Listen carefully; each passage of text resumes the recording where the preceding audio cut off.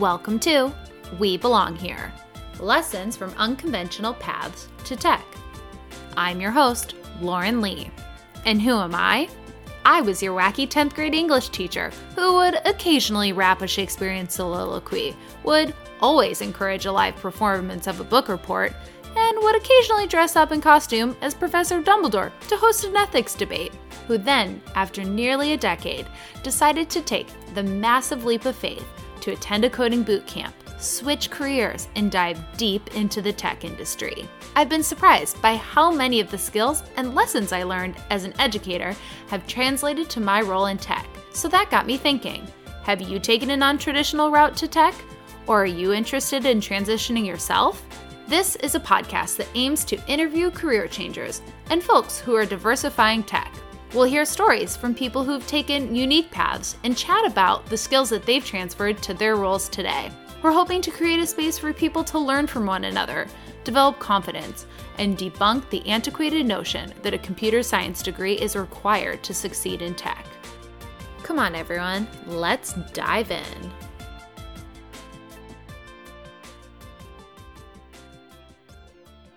My guest today is a mom to 4 adorable young kids and has spent the past 10 years of her life as a university English adjunct instructor. She has written 3 screenplays, 3 pilots, and is even finishing up a memoir right now. 2.5 years ago, she decided to pull a life 180 by learning to code. She recently graduated from Flatiron Software Engineering Program, has been a coach for Moms Can Code, and continues to write about all things code and tech on her blog, and is currently working as an engineer for a consultancy company. Her name is Becca Haurat-Weigel, and I'm so excited to have her on the show today. Welcome, Becca. Thanks so much. I'm so happy to be here. Oh, definitely happy to be chatting with you. So let's start at the beginning, shall we? Sure. Okay, so can you tell me more about all of those different experiences that you had before you entered the tech industry? Yeah, absolutely. So I graduated with a bachelor's in English, and then I was a community organizer for an environmental nonprofit for about a year. And Cool. yeah, that was a really interesting experience. And it's been really actually helpful in everything that I've done for the rest of my life. I bet. From there, I got my master's in English from West Virginia University, and then I was an adjunct for 10 years, and I taught a variety of different classes from freshman English to screenwriting to logic. So it's been a lot of fun and really interesting, but I was ready to move on to something new. Sure. So how did you decide to learn to code, and how exactly did you learn it? Yeah, so this is a really interesting part of my life. When I gave birth to my 4th kid, 2 of my organs ruptured into each other. Oh my gosh. And I knew something was wrong because I had some horrific symptoms and I was in such intense pain. And the doctors just said, no, you're fine.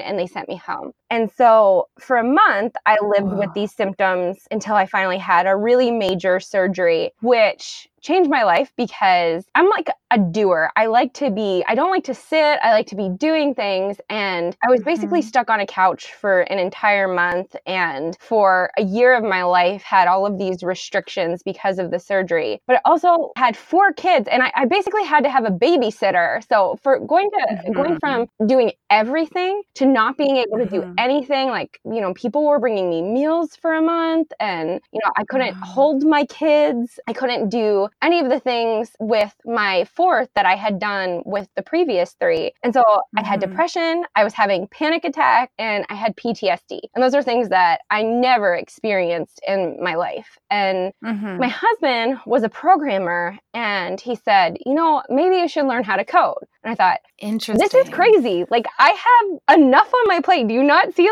all of these things that I'm trying to get back on track? Like, why would I try and do that? And so he was really persistent. And okay, honey. So finally, fine. If this will make him stop, I will try. And so I got on Free Code Camp and I started in the JavaScript. And up to this point, so I had been going to therapy, which was really helpful. I was on an antidepressant, and both of those things took away my depression and my panic attacks, but none of it took away the PTSD. Okay. So just to kind of give you an example of what that felt like. So after I had these symptoms for about a week, I went back into the OBGYN's office, and she said to me, you're not my problem. And for me, most of my PTSD stemmed from that moment because I would go play that moment over and over in my mind every day, probably hundreds of times, every single day for a year. And, there were some other triggering moments too, but that was the one where I really felt like I had hit rock bottom because, you expect someone to help you and take care of you, and then they basically abandon you.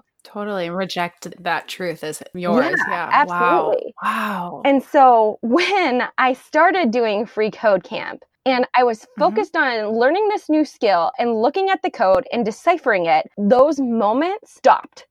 So it was like in learning this new skill, I could finally breathe and rest from these moments that had been holding me down for the last year. So it was so much more than just an escape of it. Like you were conquering it. Yeah, also. Absolutely. And I think, after that experience, it was a really low point. And I felt like, I can't do anything. I can't do the things that I've done before. These doctors didn't believe me. So I really lacked a lot of self-confidence. But when you're learning a new skill and you can see what you're doing on the screen, you write hello world and there it is. It's wildly empowering. It really was. You're building, you're creating. Yeah, absolutely. And you feel powerful that you see something in front of your eyes. Yeah, for the first time in a year and a half, I felt like I was in control of something. And that, it's like therapy for me. Nailed it. Yeah. Wow, that's amazing. Okay, cool. So then you decided to go all in and make the transition happen by attending Flatiron? Yeah. Okay. So I was part of Moms Can Code at the time, which was a support organization for moms learning to code. And they weren't giving away, but you could, through Moms Can Code, write an essay to see if you could get a scholarship to attend Flatiron. And I see. I didn't get the scholarship, but I was really new to the journey. And so then I was looking into Flatiron School and they had this free bootcamp prep on their website. So I started working through that. I'm like, I love this. It was working. Some of the stuff is JavaScript, I think, and some is Ruby. Yep. And I felt like not only did I really enjoy the way that they taught, but the community of Flatiron School was so amazing and supportive. I thought, I know that I want to be here. And so, I had communicated with their dean and co-founder. And so he knew my situation. And to go there, I couldn't afford anything at that time. I really needed a scholarship. And so I knew that there were some scholarships coming up, and there was a Facebook and Flatiron scholarship, which was a full one. And so I applied for that, and I did an interview and I wrote an essay, which is kind of in my wheelhouse because, I taught for 10 years how to write and how to speak. So you're like, I can tell a narrative. Yeah, exactly. Like, let's do it. Yeah, that's exactly what it was. Sure.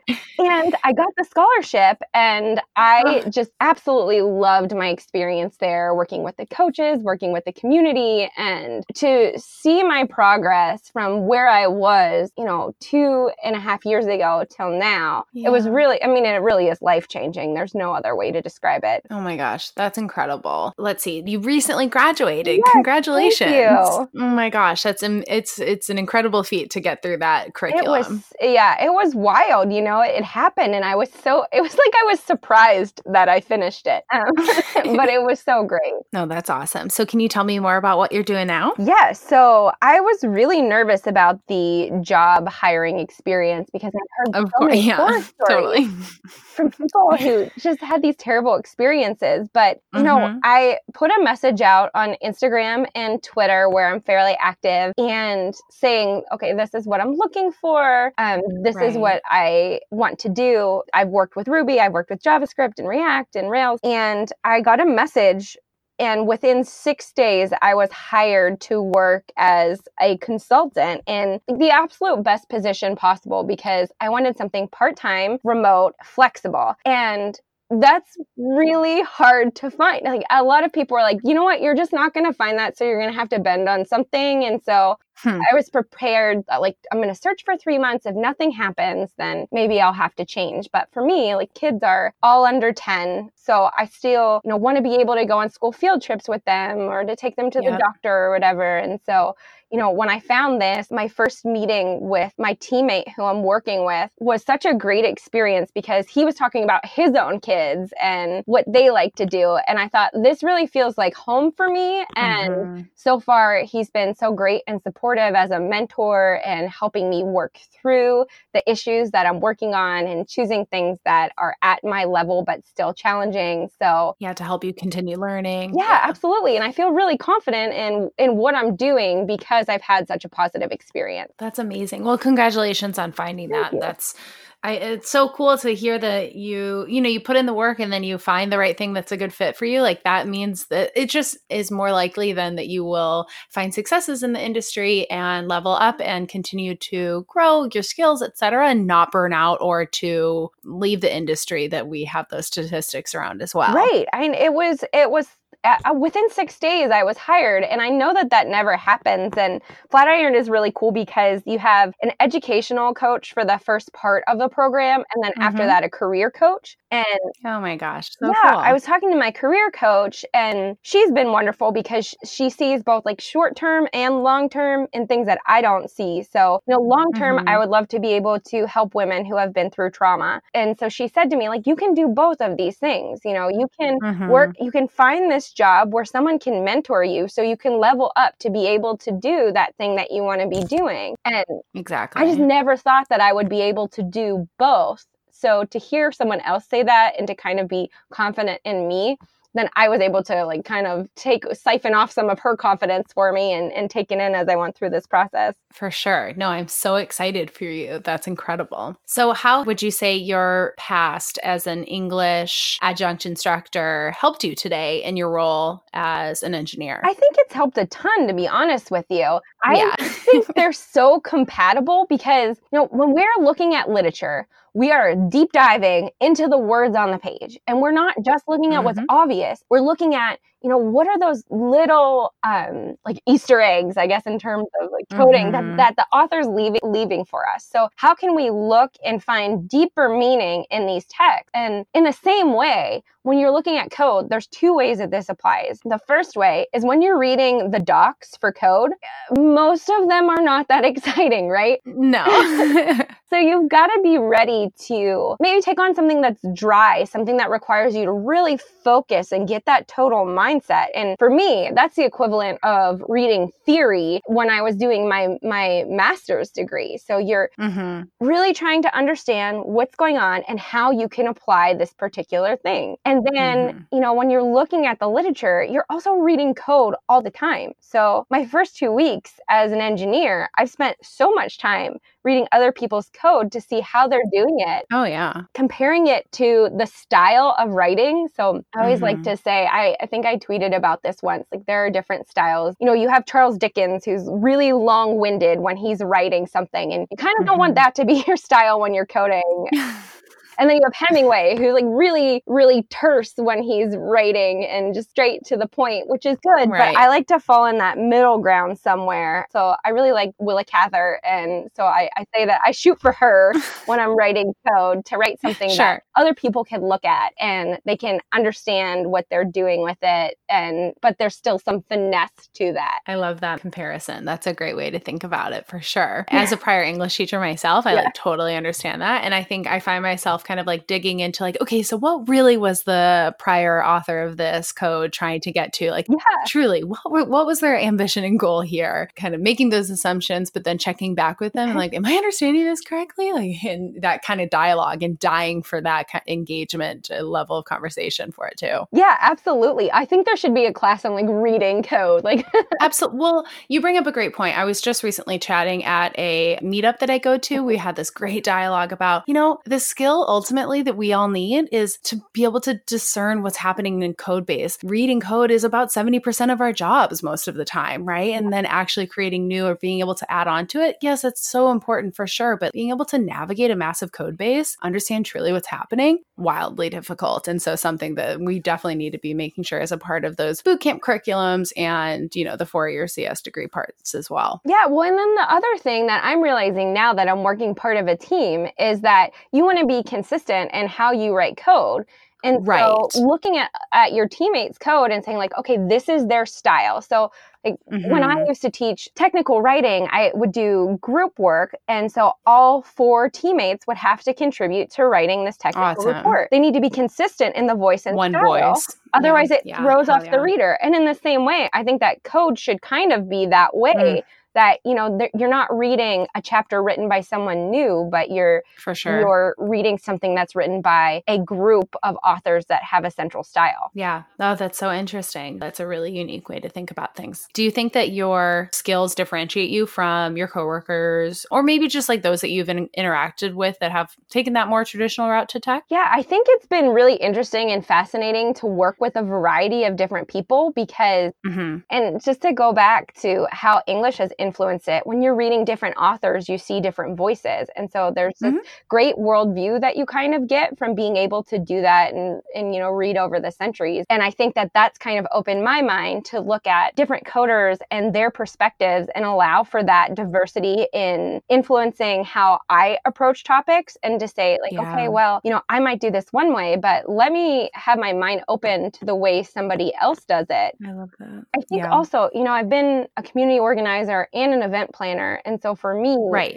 building community is a huge part of the process of coding. And I've been lucky to be part of some really awesome communities. And so I think that if I look at my life in the next 5 years, my background is going to be hugely important to how I develop myself as a developer and the code that I write over the next 5 years. For sure. I think that's really interesting. I myself am in the developer relations realm within developer education and advocacy. Awesome. And so I think you would make an incredible evangelist for a program or a developer advocate. Okay, cool. Let's chat more about that offline.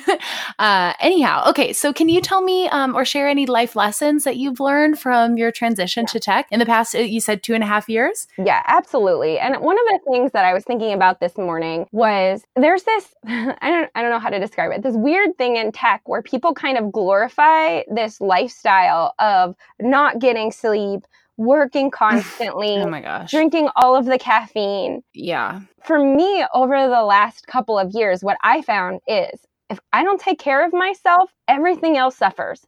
So if I'm not getting enough sleep, if I'm not one of the biggest things that I did over the last year, which has been, so I've had kids for almost 10 years now. And for most of that time, I have not exercised just because I've been exhausted with kids and doing all of their things. But this year, I made a commitment to myself, which was a hard decision, to take 45 minutes away from coding every day to exercise. I have been so much more productive since I've done that. Yeah. And I feel happier. I've been healthier, made better decisions. And so for me, finding what allows you to be the healthiest you is the best advice that I could give anyone in any field, because that it's just got this effect on, I'm writing better code because I focus better, because I feel confident and healthy, and I'm not exhausted or sick because I've had 6 shots of espresso or something. So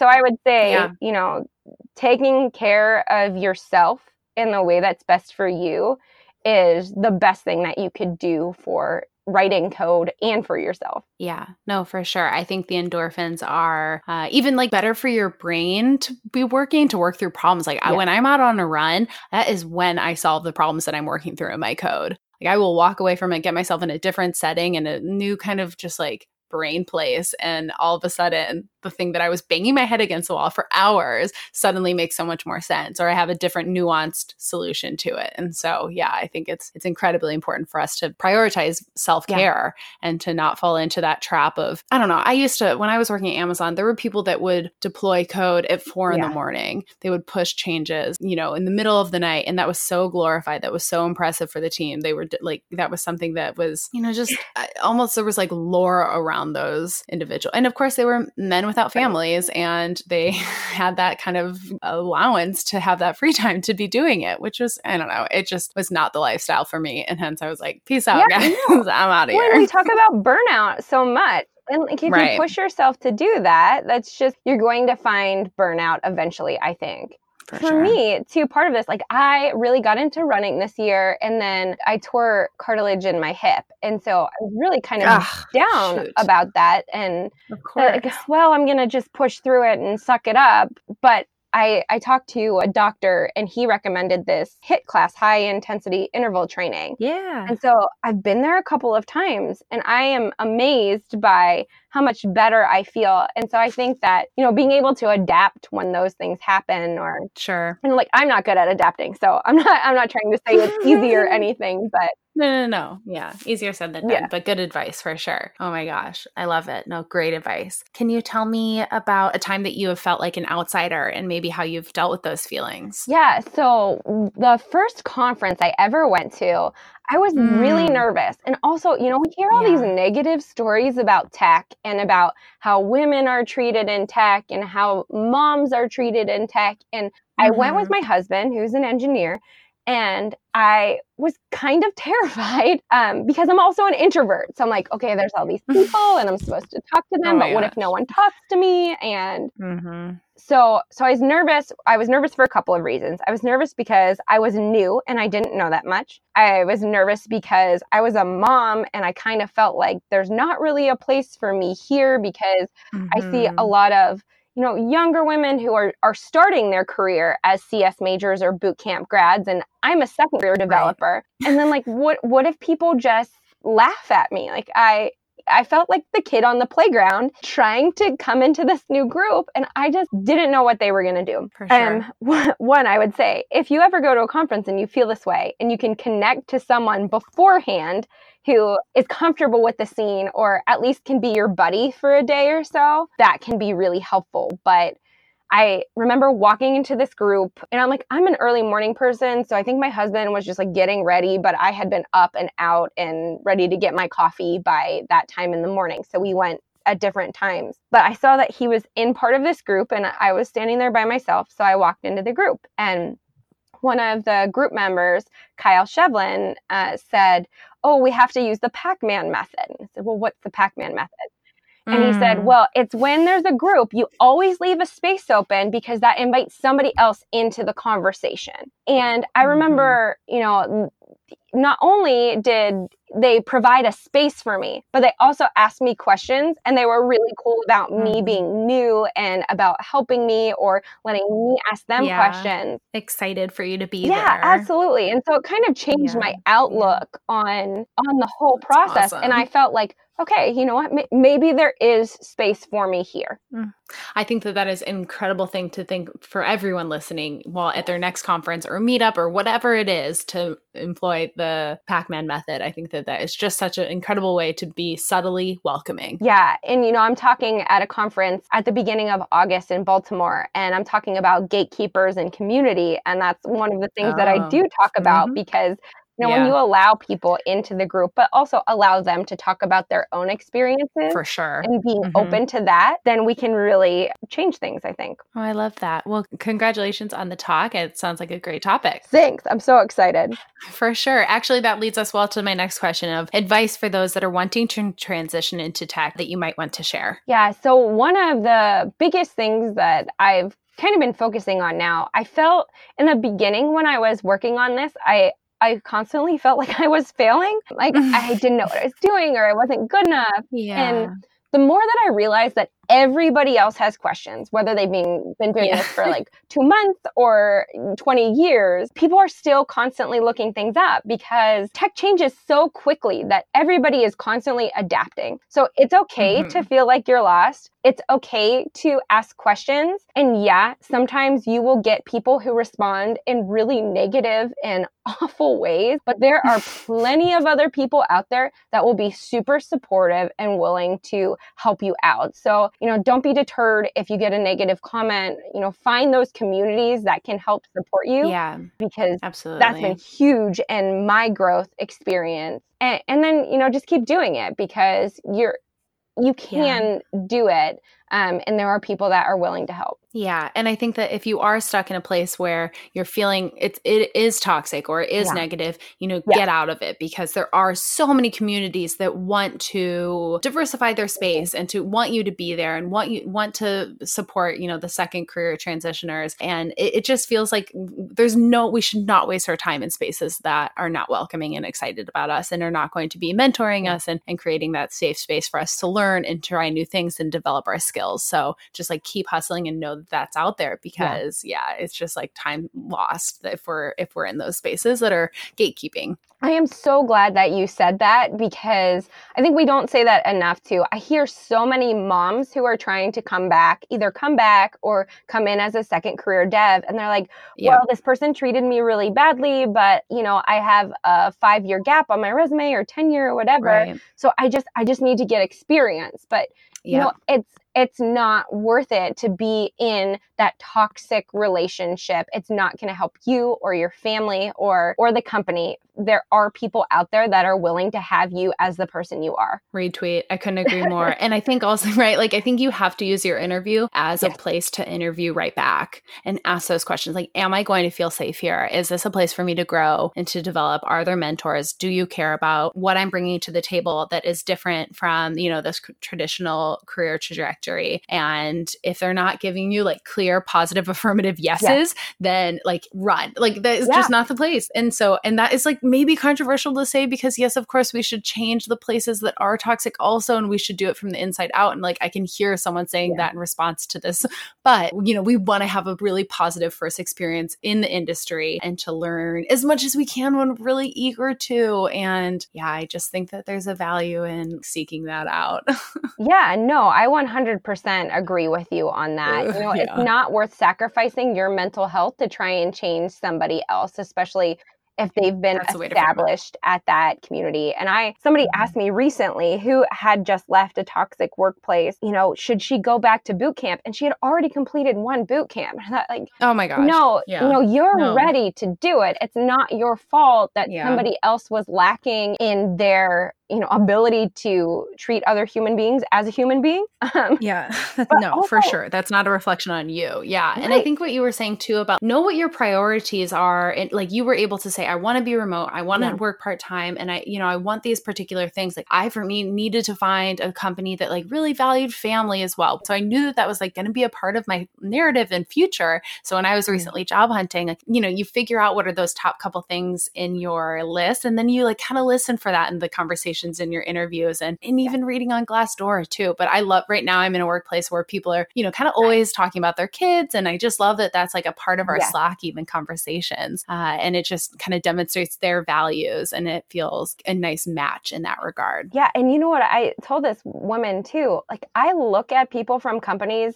on their social media before I go to interview, just because if I can look at a handful of their employees or, the people that are in power positions in their company and I see what they're tweeting and that's not something that I would be okay with, then that's not a company I'm okay working for. That's a great tip. That's a really, really good idea for sure. Oh, I love it. Becca, I'm loving this conversation. Everything you're sharing is just, I couldn't agree more with. I just think you're so empowering. I'm so excited that you're in this industry. We need 1,000 more Beccas. Okay. So let's transition to make your shout out. What would you like the listeners to go check out? Yeah. One of the things that has been really responsible for my confidence as a developer and moving through all this transition has been Code Newbies. Yeah. And every Wednesday night, they have a Twitter chat. It is at 9 p.m. Eastern. And then on Sundays, they have a check-in. So you kind of do your goals and reevaluate the goals that you had from last week. And I think that's at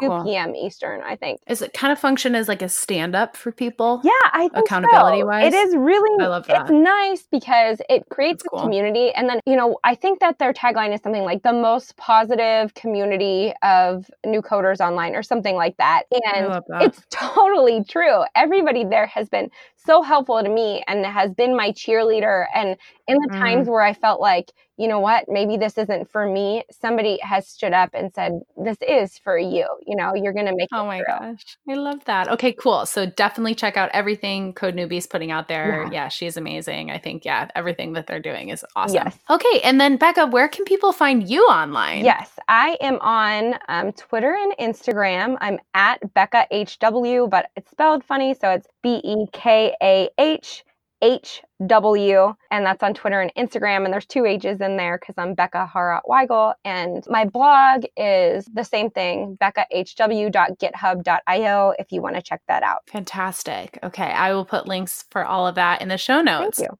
Becca, thank you so much for talking with me today. I loved hearing all of your advice and the wisdom that you've gained through all of your prior life experiences now that you're bringing to the tech industry. Thank you so much. This has been so fun. Okay, talk to you soon. All right, bye. And that's a wrap on another episode of We Belong Here, Lessons from Unconventional Paths to Tech. Be sure to rate and subscribe anywhere you can find podcasts, and check us out next week for another story and lessons learned from an unconventional path to tech.